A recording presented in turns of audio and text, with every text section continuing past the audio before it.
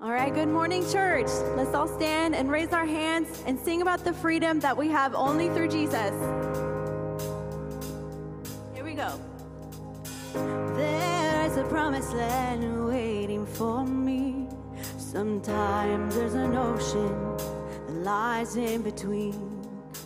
And I'll keep on traveling the path where you've been, till I'm right where you want me. That's where I will be.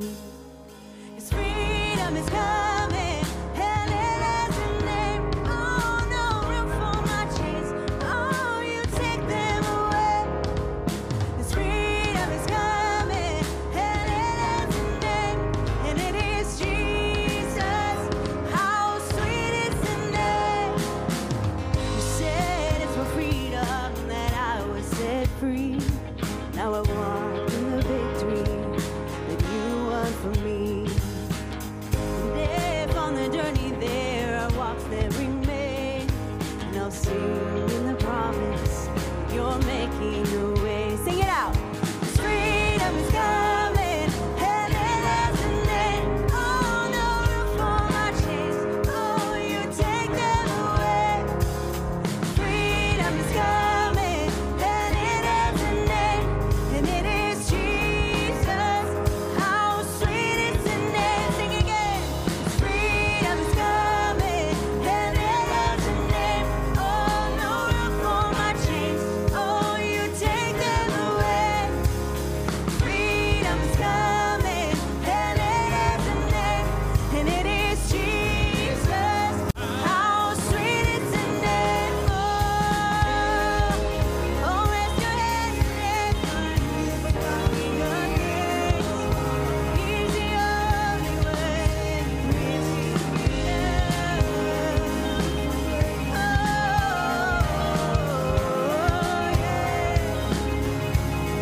right, sing this with me. One by one, chain by chain, watch them fall as we lift your name.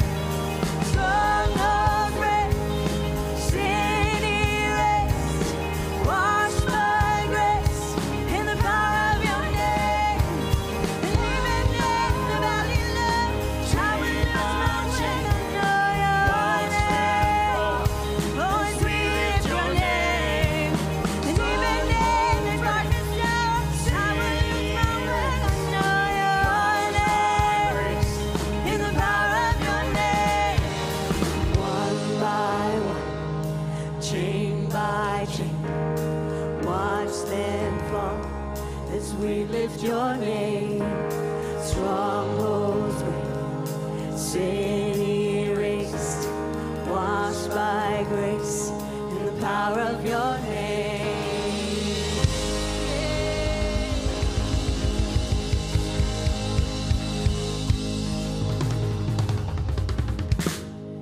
Listen, God, you are so good.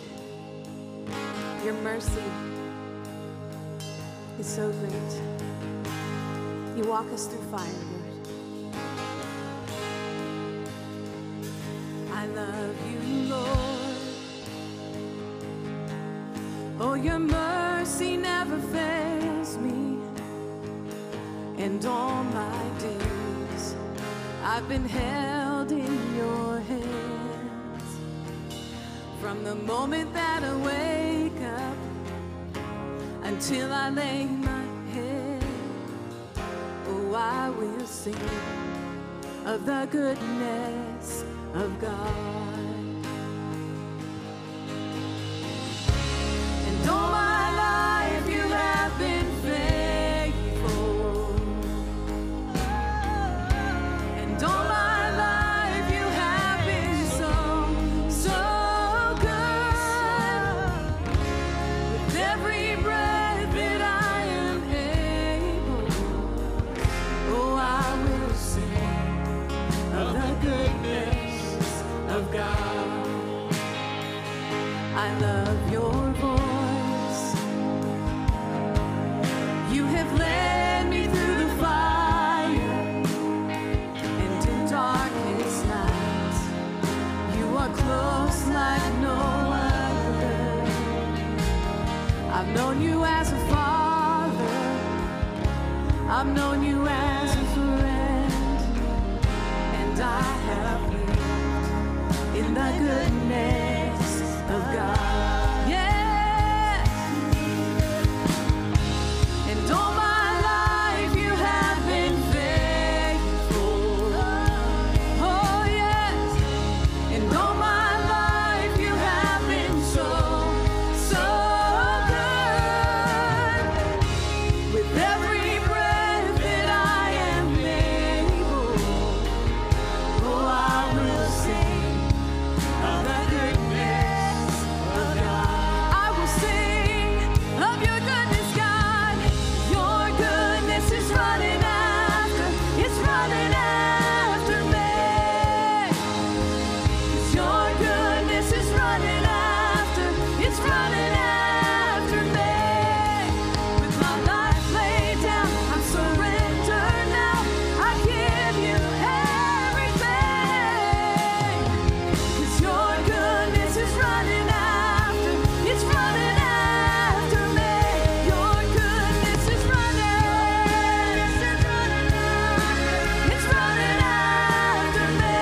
Oh, your goodness, God, is running after, it's running after me.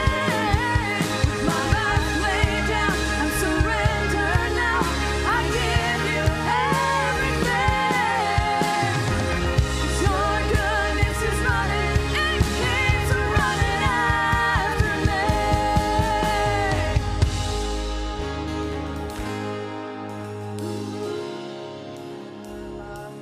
And all my life you have been faithful.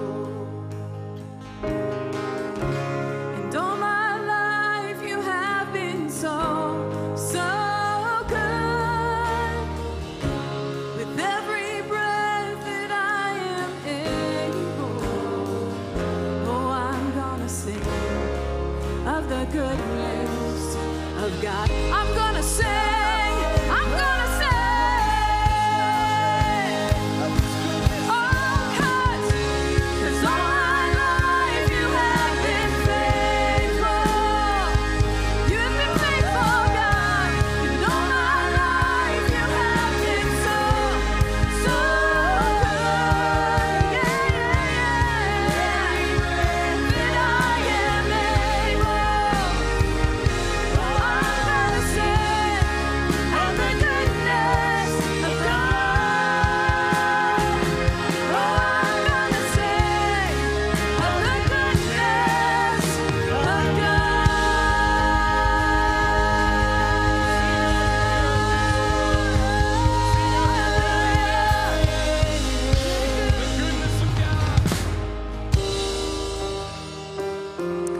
And Lord, we just come into your presence here. We want to be still, God. We want to kneel before you, Lord.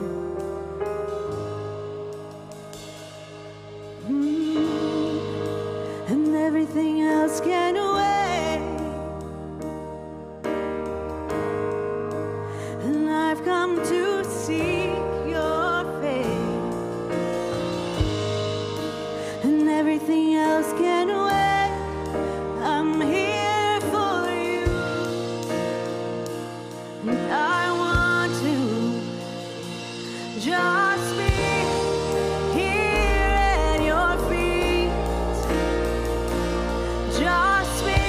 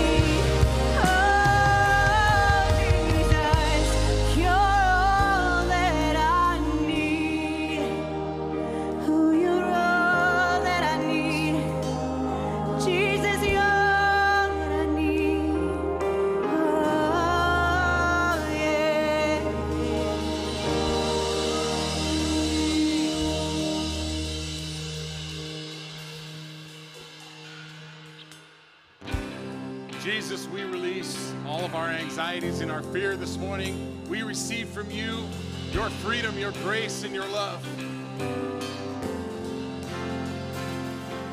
When darkness tries to roll over my bones, and sorrow comes to steal the joy I own, when brokenness and pain is all I know, I won't be shaken. No, I won't be shaken.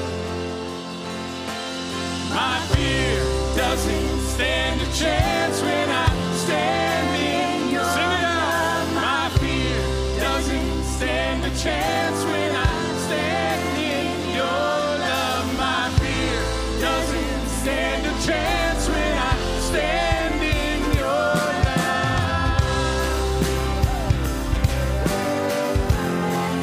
Shame can't hide. Shame no longer has a place to hide. I'm not a captive. I am not a captive to the lies. I'm not afraid. I'm not afraid to leave my past behind. And I won't be shaken. No, I won't be shaken. My fear Doesn't stand a chance when I stand in your love. My fear doesn't stand a chance when I stand in your love. My fear Doesn't stand a chance when I stand in your love.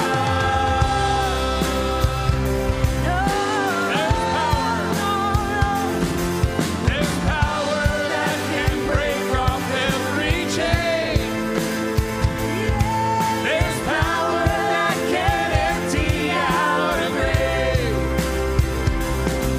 There's resurrection power that can save. There's power in your name. Power in your name. My fear doesn't stand a chance when I stand in your love. My fear doesn't stand a chance when I stand in your love. My fear doesn't stand a chance when I stand in your love.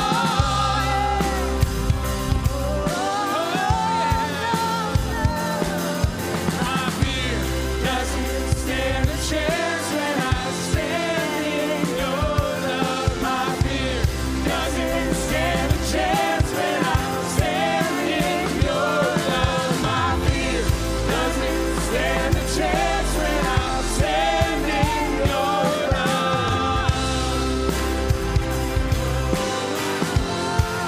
Oh, standing in your love. standing in your love. Fear and shame have to go.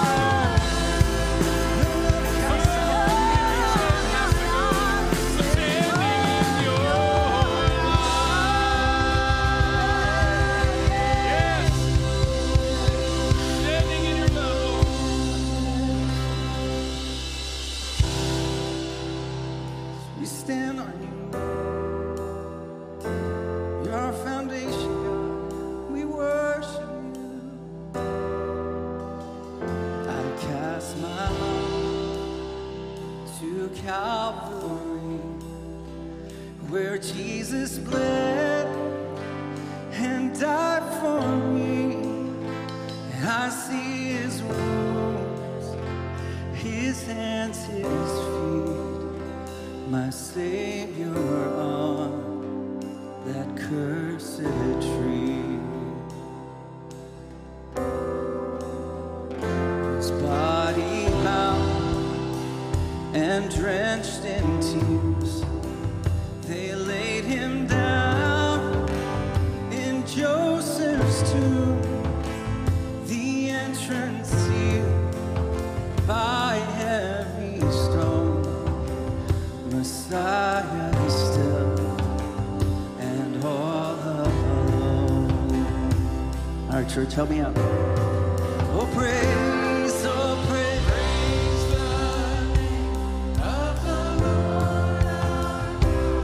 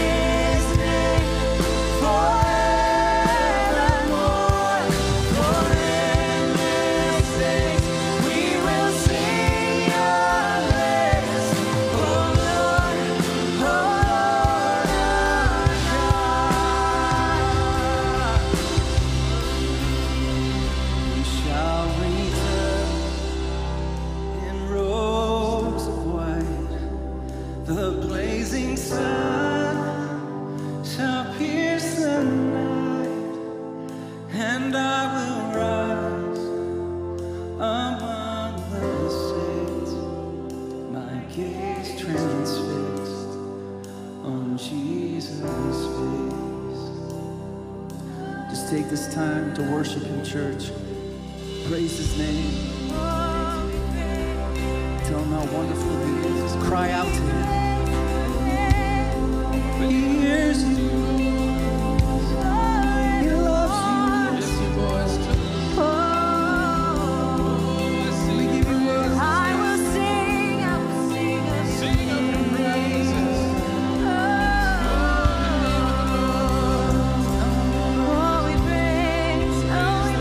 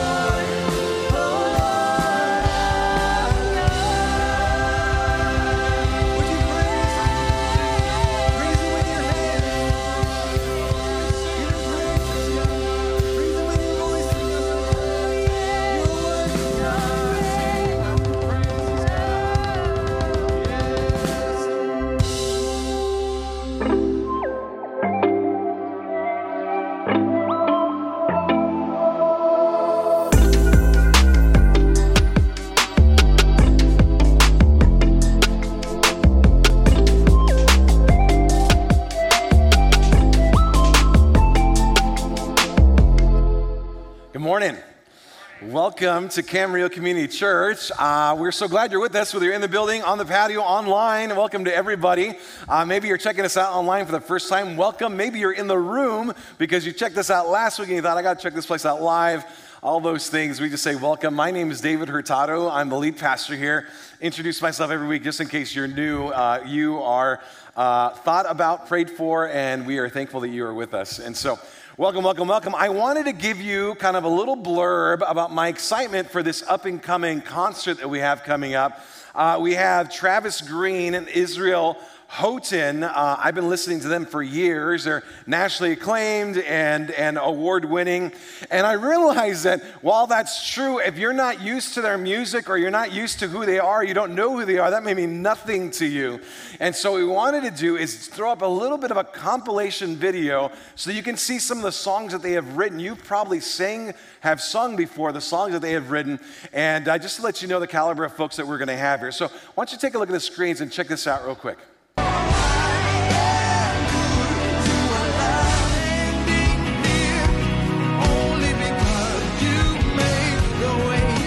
Intentional, never failing. And for me, He took the bill, and the receipt is signed in blood. Give the answer. You are faithful all the time. Jesus said the center of it all. I am a friend of God. He calls me friend. I love you. Yeah.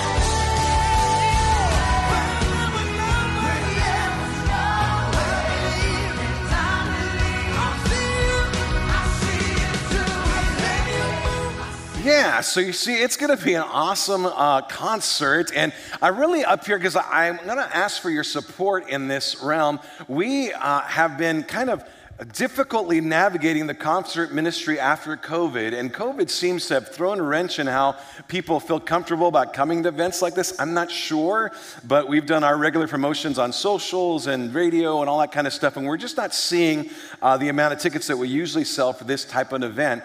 For this one. So I'm hoping that maybe you will take it upon yourself. So, you know what, I'm going to be here. I'm going to stretch myself a little bit. Maybe it's not the type of music I listen to, but I'm going to be blessed if I come.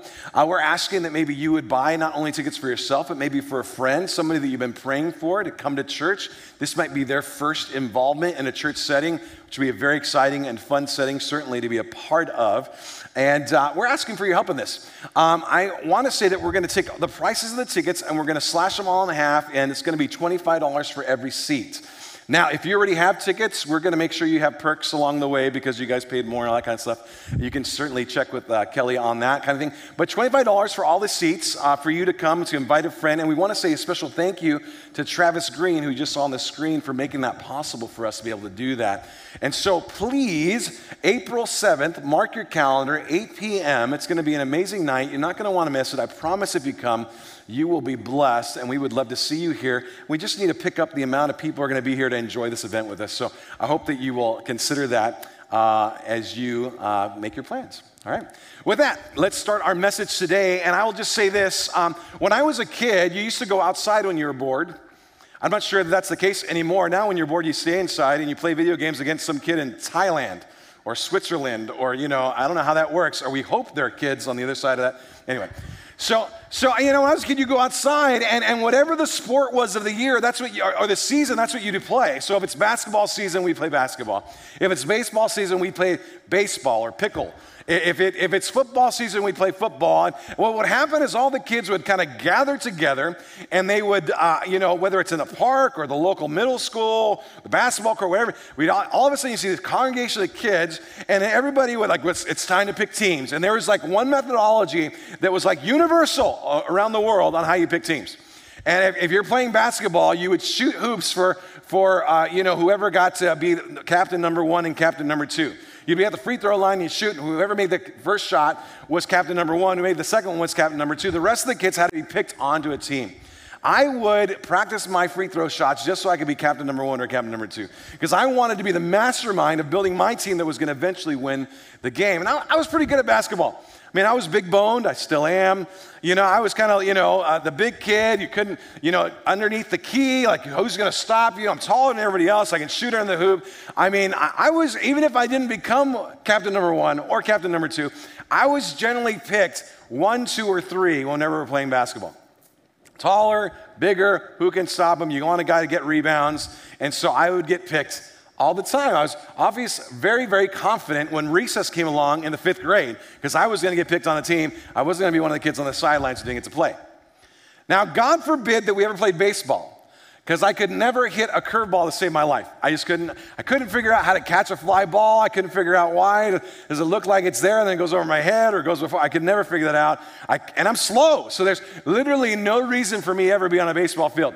And oftentimes I would get chosen last. This is where you feel sorry for me. I'd get chosen last. Yes, thank you. Last. Can you believe that? Little Big Dave getting chosen last in baseball. If I got chosen at all, they'd be like, no, you're not playing today, dude. You're not going to help us at all, so you can't play at all. And I don't know if you remember these type of things when you were a kid, when we used to go outside and play things, but we would rank each other, right? We would rank based on height, based on athletic skill and ability, fastness, quickness, the ability to throw a ball, the ability to shoot a ball, the ability to hit a ball. We would all rank each other, and then we would decide, who gets to go first based on that ranking. It's interesting. God seems to value things a little differently than us, and he seems to rank things a little differently than us too. A little differently when we go than when we go to the park and start playing basketball together, or baseball together, or football together. Sometimes God doesn't rank based on the externals. I remember a story coming out of 1 Samuel chapter 16. God was kind of fed up with his old king, Saul, and he was going to anoint a new king, and he sent his prophet Samuel to the house of Jesse to anoint the new king. And so Samuel goes on in, he goes, all right, I need to find the new king because God's done with Saul, and so now we're going to go to this new king, got to anoint him. And he goes to Jesse, he goes, show me your sons. One of your sons is the king. The first guy comes out, he's strapping, he's tall, broad shoulders, big, huge human being. He goes, that's him. That must be him. I mean, just the stature of a king. And God said, no, that's not him. Not only would God reject him, but he would reject 6 other brothers. 7 brothers in total were rejected right before Samuel. So much so that Samuel goes, so Jesse, do you have any other sons? And Jesse's like, well, there's this one, my youngest, but he's out in he's in the pasture, rearing the animals. Nobody really wants him, do you? Bring him in. He brings him in, and God says, that's my man. You see, sometimes God ranks us in terms that we wouldn't rank ourselves. Sometimes we rank based on superficial things that we see. Height, strength, speed, those type of things. And God says, no, I look at the heart. In fact, it says in that 1 Samuel chapter 16 passage, the Lord sees not as man sees. Man looks at the outward appearance, but the Lord looks at the heart. Sometimes we value in terms of rank, or our value in terms of rank does not coincide with God's values. And we're going to kind of see a little bit of that in our passage today. How is our ranking system or our ranking tendencies different than God's? And why is there such disparity sometimes between the two? What ways do we rank our lives as if we know best? And how does God respond to this? How is our evaluation different from God's? And what is the solution to this problem?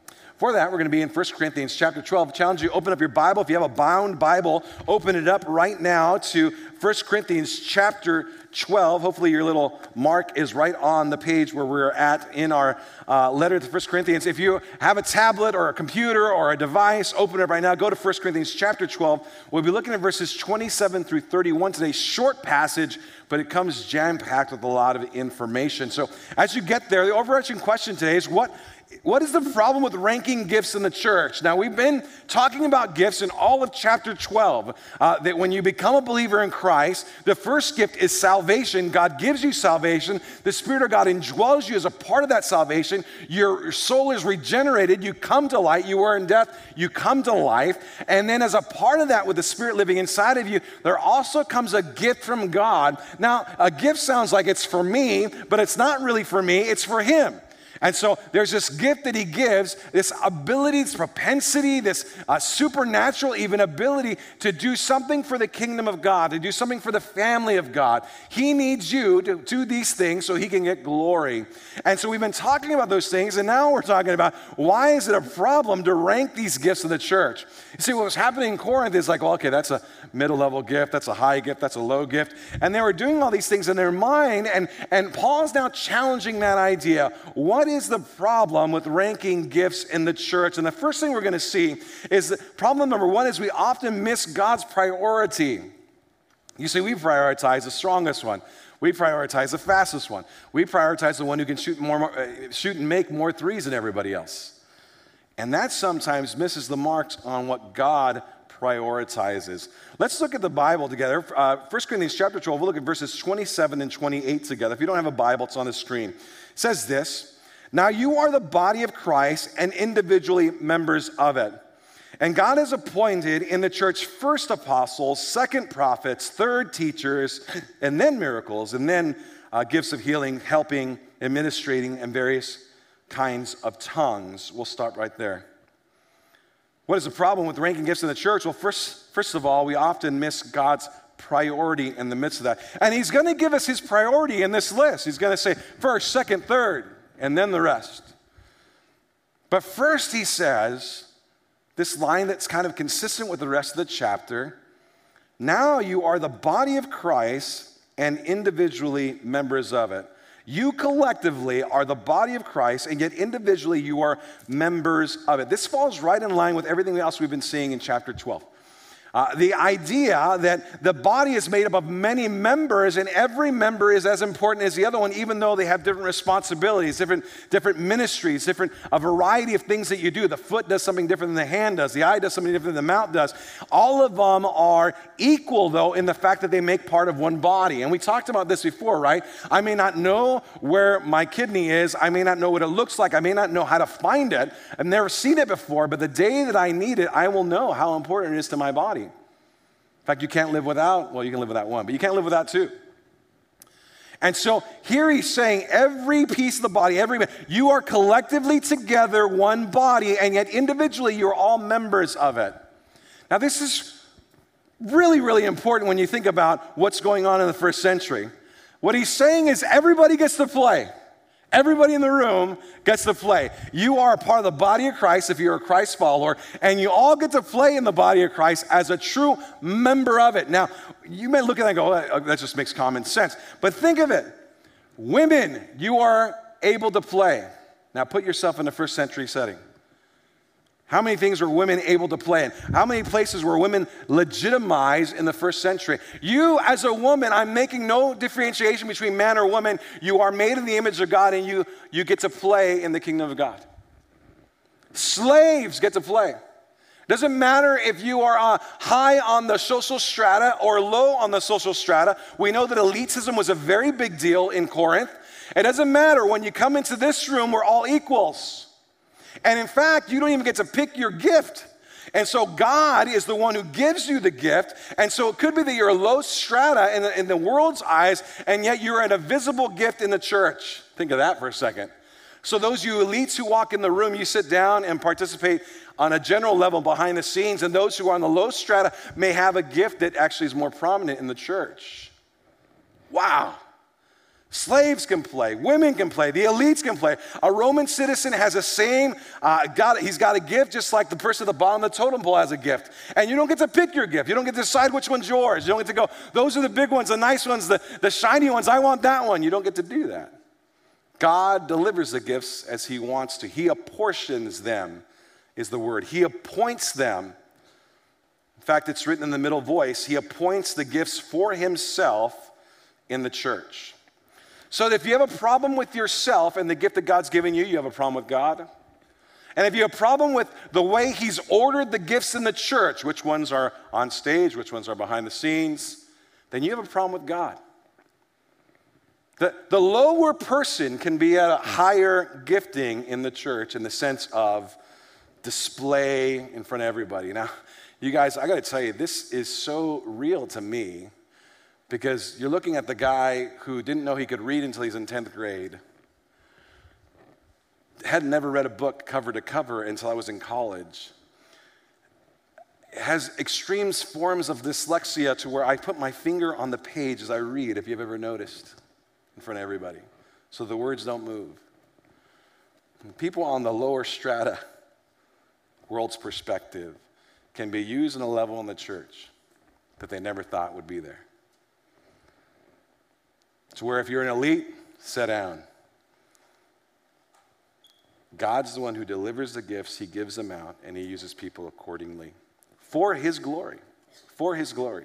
You are collectively a part of the body of Christ, and individually you are a member of it. And it's not lost on the liberating nature of that to a slave or to a woman in the first century. Now, you may have heard the Bible is really pushes people down. Quite the opposite. It's actually elevating people along the way. Now, he goes into the prioritization of the gifts in the body, and God has appointed in the church first apostles, second prophets, third teachers, then miracles, then gifts of healing, helping, administrating, various kinds of tongues. So what he's saying here is, I'm going to give you the prioritization. I'll let you know which ones are of the highest priority, which ones are to be more prominent, which ones I would recommend should be more prominent, which ones God views as more prominent in the setting of the church, the local church setting. I'll tell you what they are.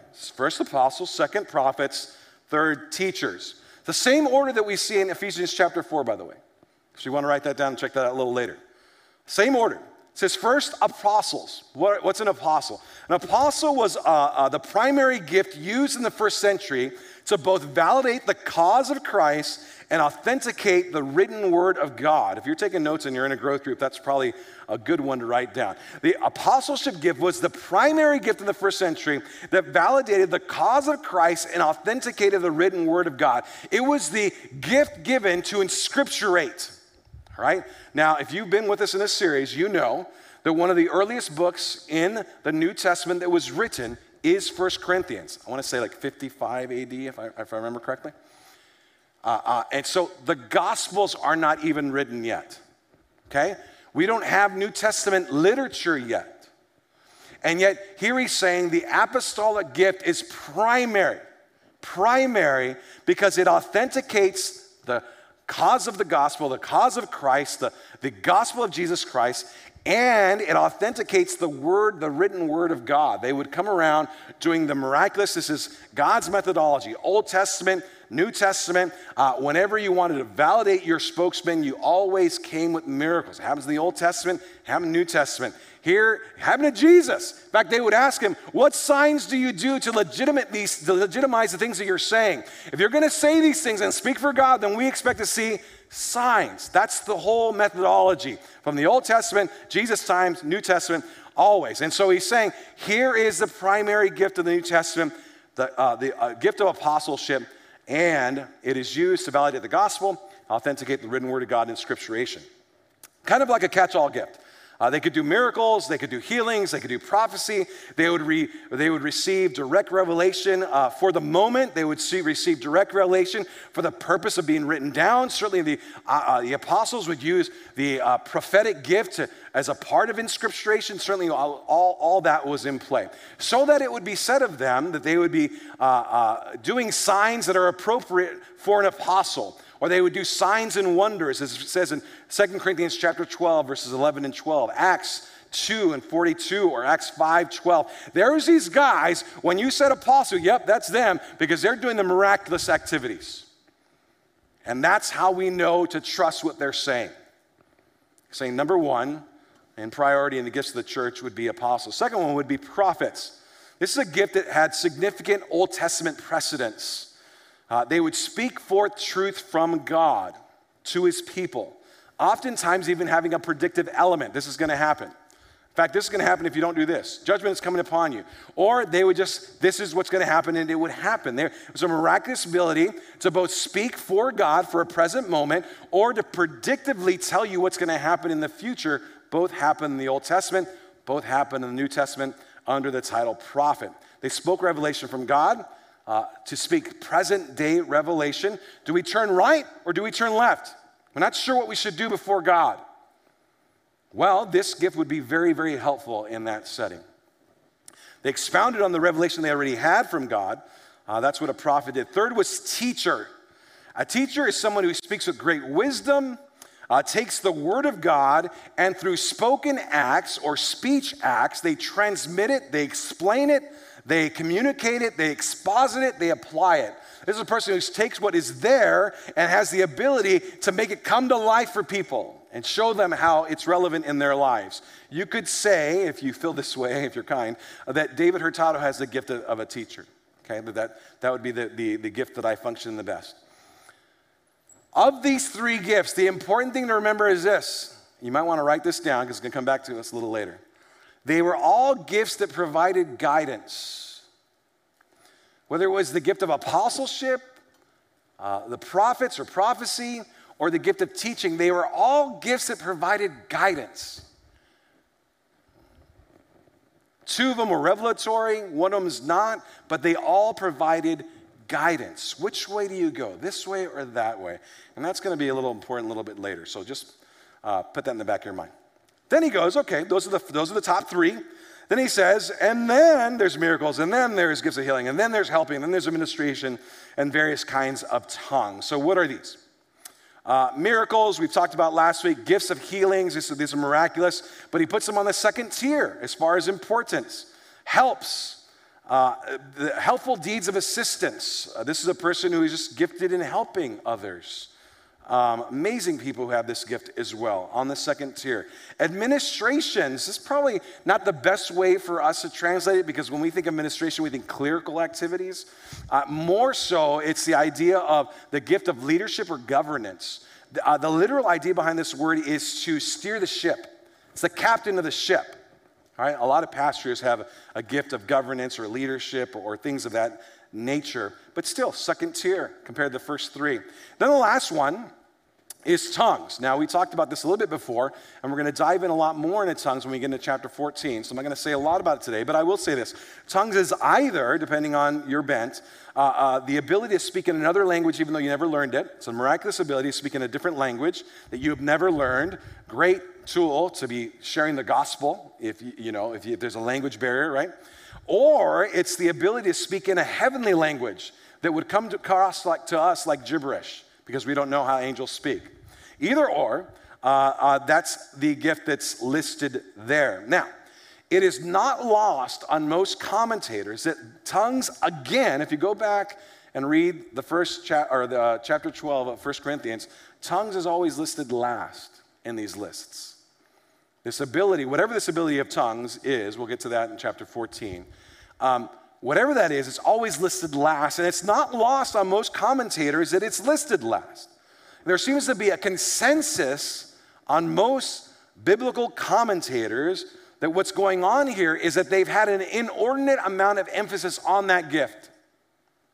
That's the one they liked, and that's why he keeps on listing it last. You guys are enthralled with this one. Like, you think this is the big one. But what did he just do? He said, there's 1, 2, 3 way up here, and this one's at the bottom. You guys are like really into this one, but really there's other ones that matter more. He's almost correcting them. Now, it may be that they're gravitating towards this gift because of this euphoric feeling they get when they participate in the gift. It may be that those feelings of ecstasy that they remember from their pagan worship in the past mimic this, and they feel that same ecstasy in the midst of doing this gift. Or it may simply be because Paul seems to say in chapter 14, we'll get to that later obviously, but the idea that you are personally edified when you're participating in this gift of tongues. There is a personal edification side to it. Like, I'm feeling personally edified. Whatever it is, they were drawn to it, and Paul's trying to say, that is your big one, but I'm putting it at the bottom, and I'm telling you these are higher over here. Like, you may have missed the priority of God on which one you should be emphasizing, or which one should be emphasized in the church. The important thing to see here is that there's a differentiation between the top three and the rest of the gifts he's listing. You guys are all worried about rank and which one's higher and which one's lower, and did I get the good one? Oh, I'll tell you the rank. Let me tell you the ones that should be prioritized. And it's not the one that you guys are all emphatically trying to get for yourselves. As if you could will yourself into a gift, because God's the one who divvies it up and gives out what he gives. Here's the ones that God highlights. Here's the one that we highlight. And the whole point is you're missing God's priority. What is the problem with ranking gifts in the church? Well, number one, we often miss God's priority. And number two, we often rank things superficially. We want the guy who's taller because he can shoot baskets. We want the guy who can hit a ball farther, who's faster, who can throw a ball into small windows. We often rank things superficially. And now let's look at this in verses 29 through 31. He begins with questions. Are all apostles? Are all prophets?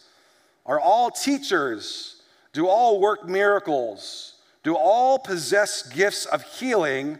Do we all speak with tongues? Do we all interpret? But earnestly desire the higher gifts. And I will show you still a more excellent way, and that more excellent way we're going to see next week in chapter 13. What is the problem with ranking gifts in the church? Well, we often rank things superficially. He begins with a series of questions. They're like rhetorical questions that have an obvious answer. Are all apostles, are all prophets, are all teachers? Do all work miracles? Do all possess gifts of healing? Do all speak in tongues, or do all interpret? The answer is obviously no. The answer is obviously no, because we saw in verse 27 that God apportions these gifts. He's the one who gives them out. We saw earlier in chapter 12 that God, the Father, the Son, the Spirit, together work together, divide these things up. They're the ones who hand these things out. The eye cannot say to the hand, I wish I was a hand. The hand cannot say to the foot, I wish I was the foot. No. You don't do that. You just accept the gift that God's giving. You function in it so that the whole body works. If everybody was an eye, then how would we walk? How would we move? That's the whole context of chapter 12. And so, if I cannot sign up for the gift that I want, and God's the only one who hands them out, and not everybody's an eye, then no, not everybody is a prophet, not everybody is an apostle, not everybody is a teacher. It's an obvious answer contextually from the text in chapter 12. The answer is no to all these things. So what's his point? Even though not one person has all these gifts, nevertheless, collectively as a community, eagerly desire the higher gifts. That's verse 31. But eagerly desire the higher gifts. Nevertheless, even though you can't will yourself into any of these gifts, you as a collective community, and this is lost on a lot of people as they look at this passage, it is a plural, a second person plural. You collectively as a whole are together as a church to earnestly desire the higher gifts. Earnestly desire the higher gifts. And by the way, that's an imperative. You are commanded. You should earnestly desire the higher gifts. Collectively as a whole, when we come to the gathering, this is what we collectively desire, the higher gifts. Now, there's a bit of irony and sarcasm going on here. And the reason that there's irony, we call it irony or sarcasm, is because they are desiring the higher gifts. It's just that they took the one that was tongues and they put it up here. Like, that's what we're doing, Paul. Like, we desire the best gift. That's what we want. It's just that they have the wrong gift as the best one. And so he's almost using a bit of irony and sarcasm because what they're doing, while it is what they're doing, they're not doing it in God's eye. It's not the greatest gift in God's eye. So it's a little bit of a play on words, sarcasm, ironic statement. Yes, I wish you would desire the greater gifts. It's just if you actually knew which ones were greater. So which gifts is he talking about? Which ones are the greater gifts that they should be collectively desiring together as they assemble together? Well, they're the top three. Apostleship, prophets, and teachers. That's the point of the section. Earnestly desire those. Now, what is going on here? And this is where I often try to do this. I'm going to try to get you out of your 21st century mind. Because what we do is we take our little lens of our lives and we read them into the scripture, and we're going to try to dive back into first century and what was going on then and see how this would come across to them. Let me ask you some questions that will help us understand this. Are the Gospels written yet? No. So if the Gospels aren't written, and I just said earlier that 1 Corinthians is one of the first letters of the New Testament, it's one of the first writings of the New Testament, we have 1 Corinthians and the Old Testament. That's what we have at this point. All right. Since 1 Corinthians is the first writing, one of the first writings of the New Testament, if you don't have the rest of the New Testament, what guides you? What is there to guide you? Oh, we have the Old Testament. Yeah, we have the Old Testament. We have all this new activity, though. There's a lot of things that were in the Old Testament that are fulfilled in Christ that we don't yet understand all the way because we don't have the New Testament to explain it to us. See where I'm going with this? And so how are you guided, and how do you deal with all the complex problems that they're dealing with in the first century? Let's just go over a few of them that we've seen in 1 Corinthians. Racial reconciliation. How do you deal with that? Like, Jews were taught from their childhood never to have a meal with anybody else who's not Jewish. And now they're having communion with God, a religious activity with people who are Greek and Gentile. How do you navigate this? Women's rights. Women didn't have rights in that time, and here the gospel is valuing them in a way that they get a gift in the church, they get to participate in the church. How do you navigate that one? Factions and elitism. We saw all the stratus as we go through this. How do you navigate that one? Of course, we would give the elites their spot, wouldn't we, Paul? Paul says no. How do you navigate that one? What does freedom in Christ mean? Does freedom in Christ mean that we can have free love? They dealt with that in Corinth. How does my freedom in Christ and the fact that I have forgiveness in Christ change my everyday life? Or maybe it means I can do whatever I want. In fact, Romans chapter 6 is written just the opposite of that. What should we say then? That Christ died that we can continue to sin? No way. Meaning, like if God gets glory every time he forgives me, then the more I sin, the more he forgives me, the more I sin, the more glory he gets. And so therefore I should keep on sinning? You see how that you can play that? No. Until the scriptures are written, the New Testament scriptures are written, we don't have wonderful understanding of these things. We're still navigating, moving forward, and then you have the whole side of combating false teachings and false gospels that are coming up. What he's saying to them is, I want you to emphasize the gift that revealed truth for guidance.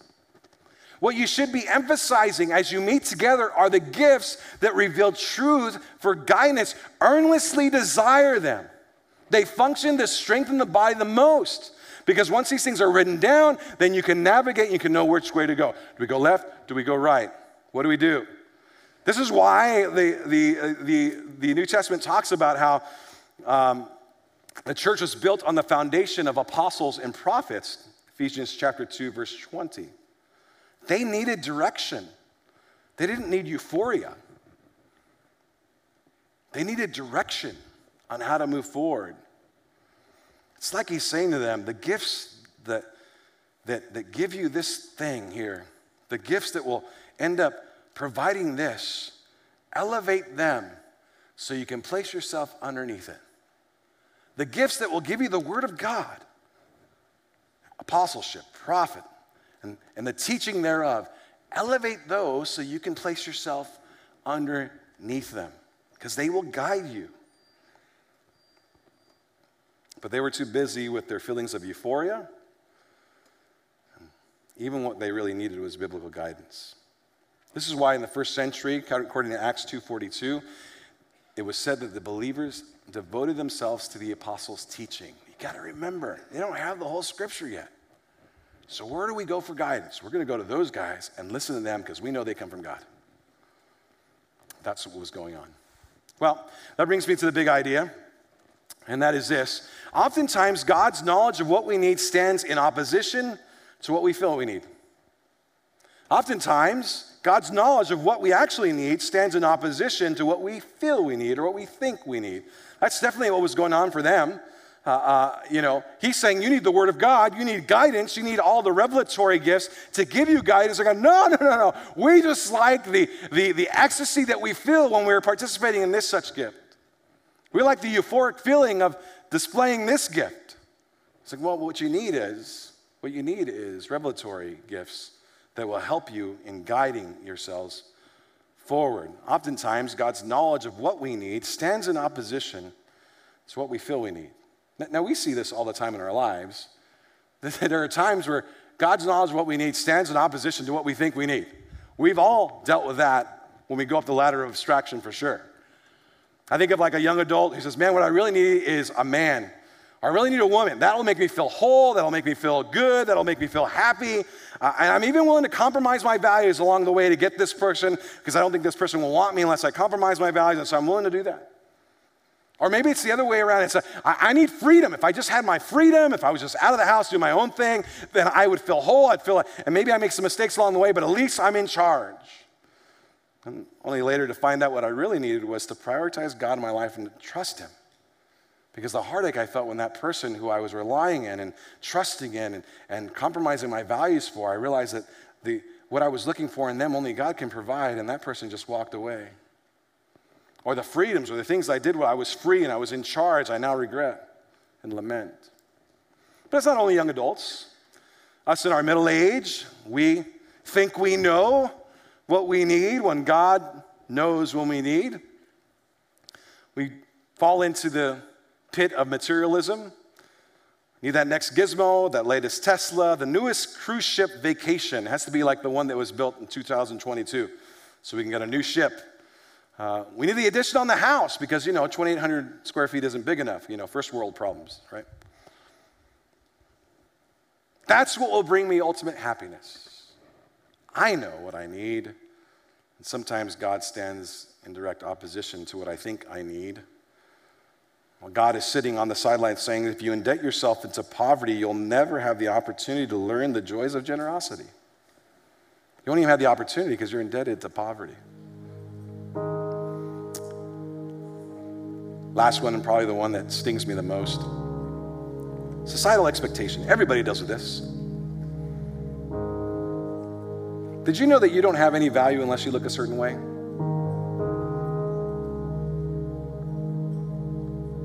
Your external appearance, your desirability, you don't have any value unless you can provide some desirability, your external appearance. And I'm not saying that it's a bad thing to be healthy. I'm trying to be healthy. I've been working on that my whole life. But it's not because of what I'm going to see in the mirror. I can look and say, oh man, now all of a sudden I'm desirable. No, I just want to be faithful to the Lord and His call. I want to be able to do that as long as I can. Your value comes based on the fact that you're created in the image of God. Your value comes based on the fact that Christ died for you. That's the Christian worldview. And yet we buy into these external things that say, no, we need these external validators. We're willing to spend all kinds of money to get that external whatever to make us look a certain way. It's because we think we know what we need. And God says, I know what you need. And sometimes that stands in direct opposition to what we need. But to take a direct application from our passage, he said, take the gifts that produce this thing and raise them up high and place yourself underneath them. And so I could just make that analogy to you. How often do you take this thing, read it, saturate yourself in it, place it up high and place yourself underneath it? So that even when it says something, man, I'm just not sure, it's so counterintuitive, but I'm going to trust you, I'm going to put it up high, I'm going to place myself underneath it. It's one of our core values that we're unapologetic about biblical truth. I could tell you there's a lot of churches that will skip 1 Corinthians because they don't want to deal with chapter 12 and 14. And Hurtado goes, let's go for it. Well, you know you're going to make people mad on both sides. Well, then let's make people mad on both sides. Let's go for what the Word of God says. Take this thing, put it up high, place myself underneath it. Maybe the take home for you is to get here more often on Sundays so that you can take yourself and place yourself under it more. Because you've missed the last 4 messages in Corinthians and you don't even know the context of what we're saying. Or maybe it's, you know what, I couldn't make it this week because of whatever's going on, work, or I understand ball leagues going up, but I'm going to make sure on Wednesday night I have a time with my wife and I'm going to watch it together. We're going to place ourselves underneath this thing. Make sure that we saturate ourselves in it and let God change our life because of it. I don't know what it is for you, but I know something applies. Why don't you bow your head and close your eyes? If you're here and you're new to us and you're like, well, what's my first step, Pastor? I'll tell you your first step. Your first step in this thing is to receive the gift of God in Christ Jesus. To place your faith into Him.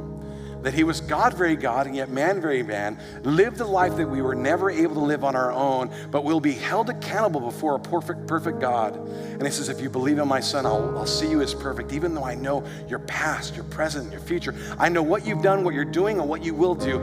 I can forgive it all so that when you stand before me, you have perfection, the perfection of my Son through the blood of Christ. You got to place your faith in that.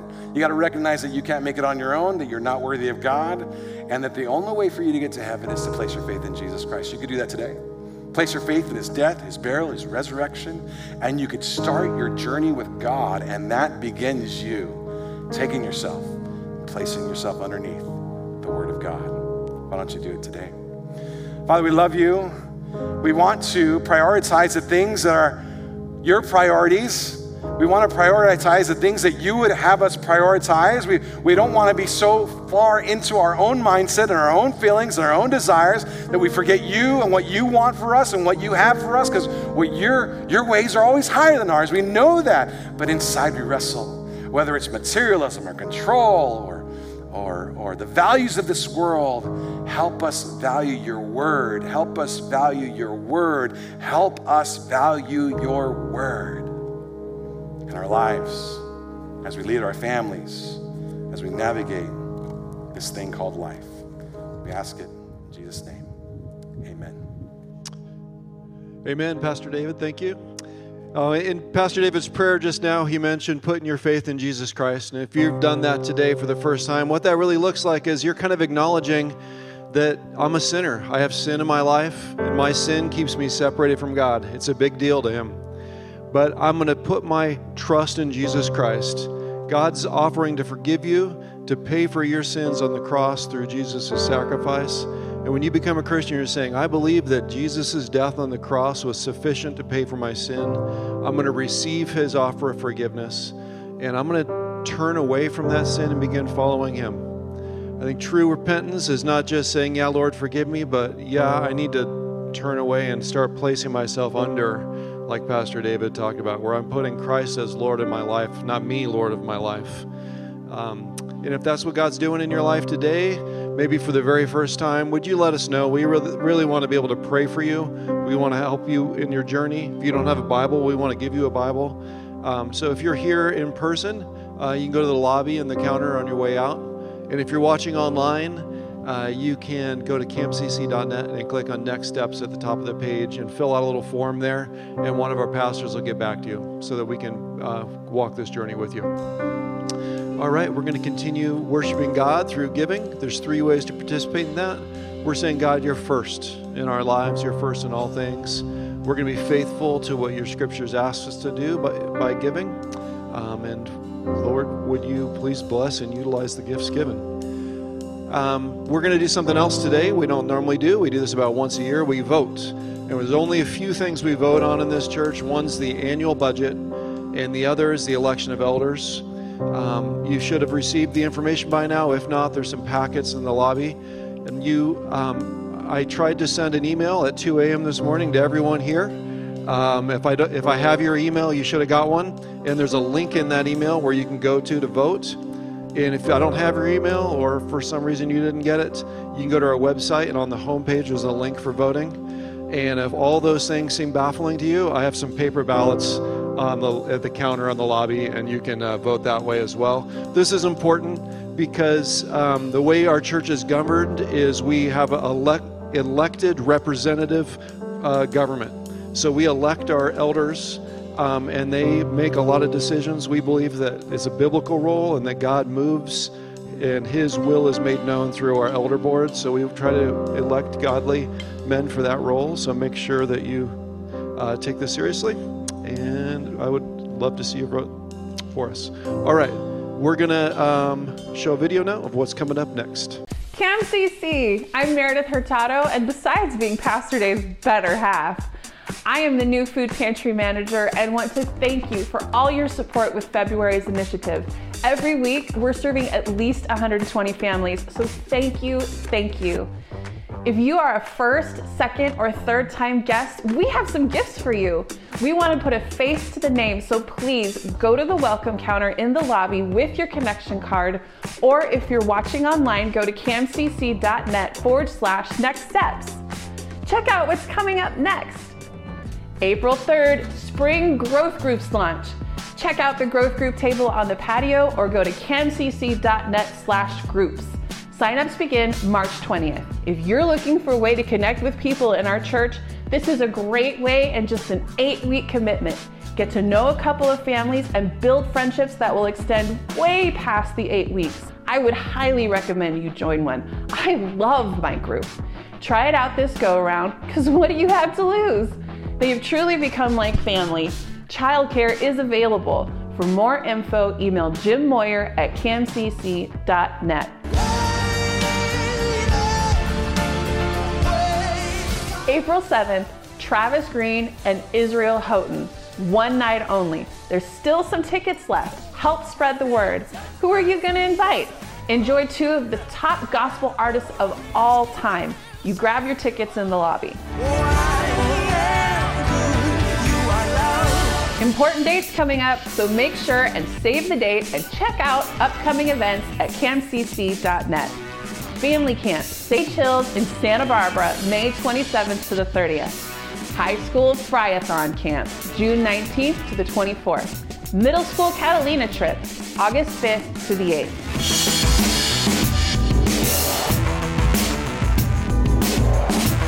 To stay in the loop of what is going on at CAMCC, Follow us on Instagram, like us on Facebook, or subscribe to our YouTube channel. For more information on any of these events, go to camcc.net. Please stand for the send-off. Something that I got out of the message today is that all we need is God. There are times that we try to fill that with something else, but really our value comes from God's image. Remember, if it's your first, second, or third time here, please go to the Welcome Center to get your gift. If you are watching online, go to camcc.net/nextsteps. And please don't forget to grab your tickets for Travis in Israel. It's going to be a great concert, and we would love to see you there. Have a great week, and we will see you next Sunday. God bless you.